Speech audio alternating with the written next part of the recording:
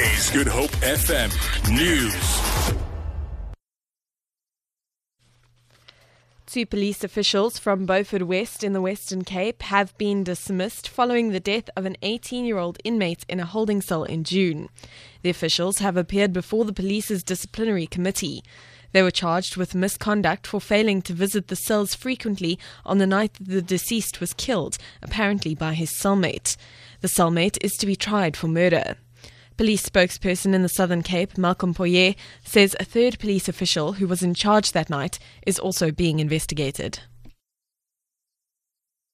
The warrant officer who was on duty at the time allegedly made false entries into the occurrence register that the cells were frequently visited, and it was found not to have happened.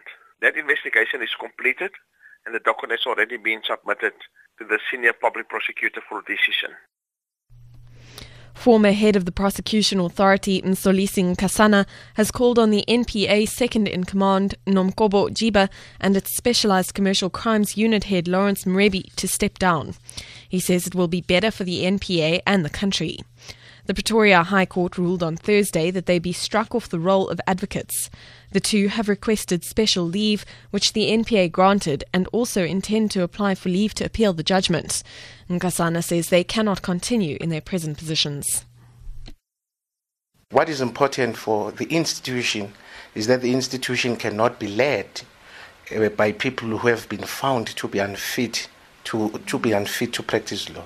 I think the fact of the matter is it's the victory for the institution, it's the victory for the people of South Africa, and it's a victory for us all. That's at least they are not in the institution. Stellenbosch University authorities say students who received medical treatment at its healthcare service on Friday are back at their residences. The students sustained minor injuries when security personnel removed them from in front of the main library where they were staging a sit-in.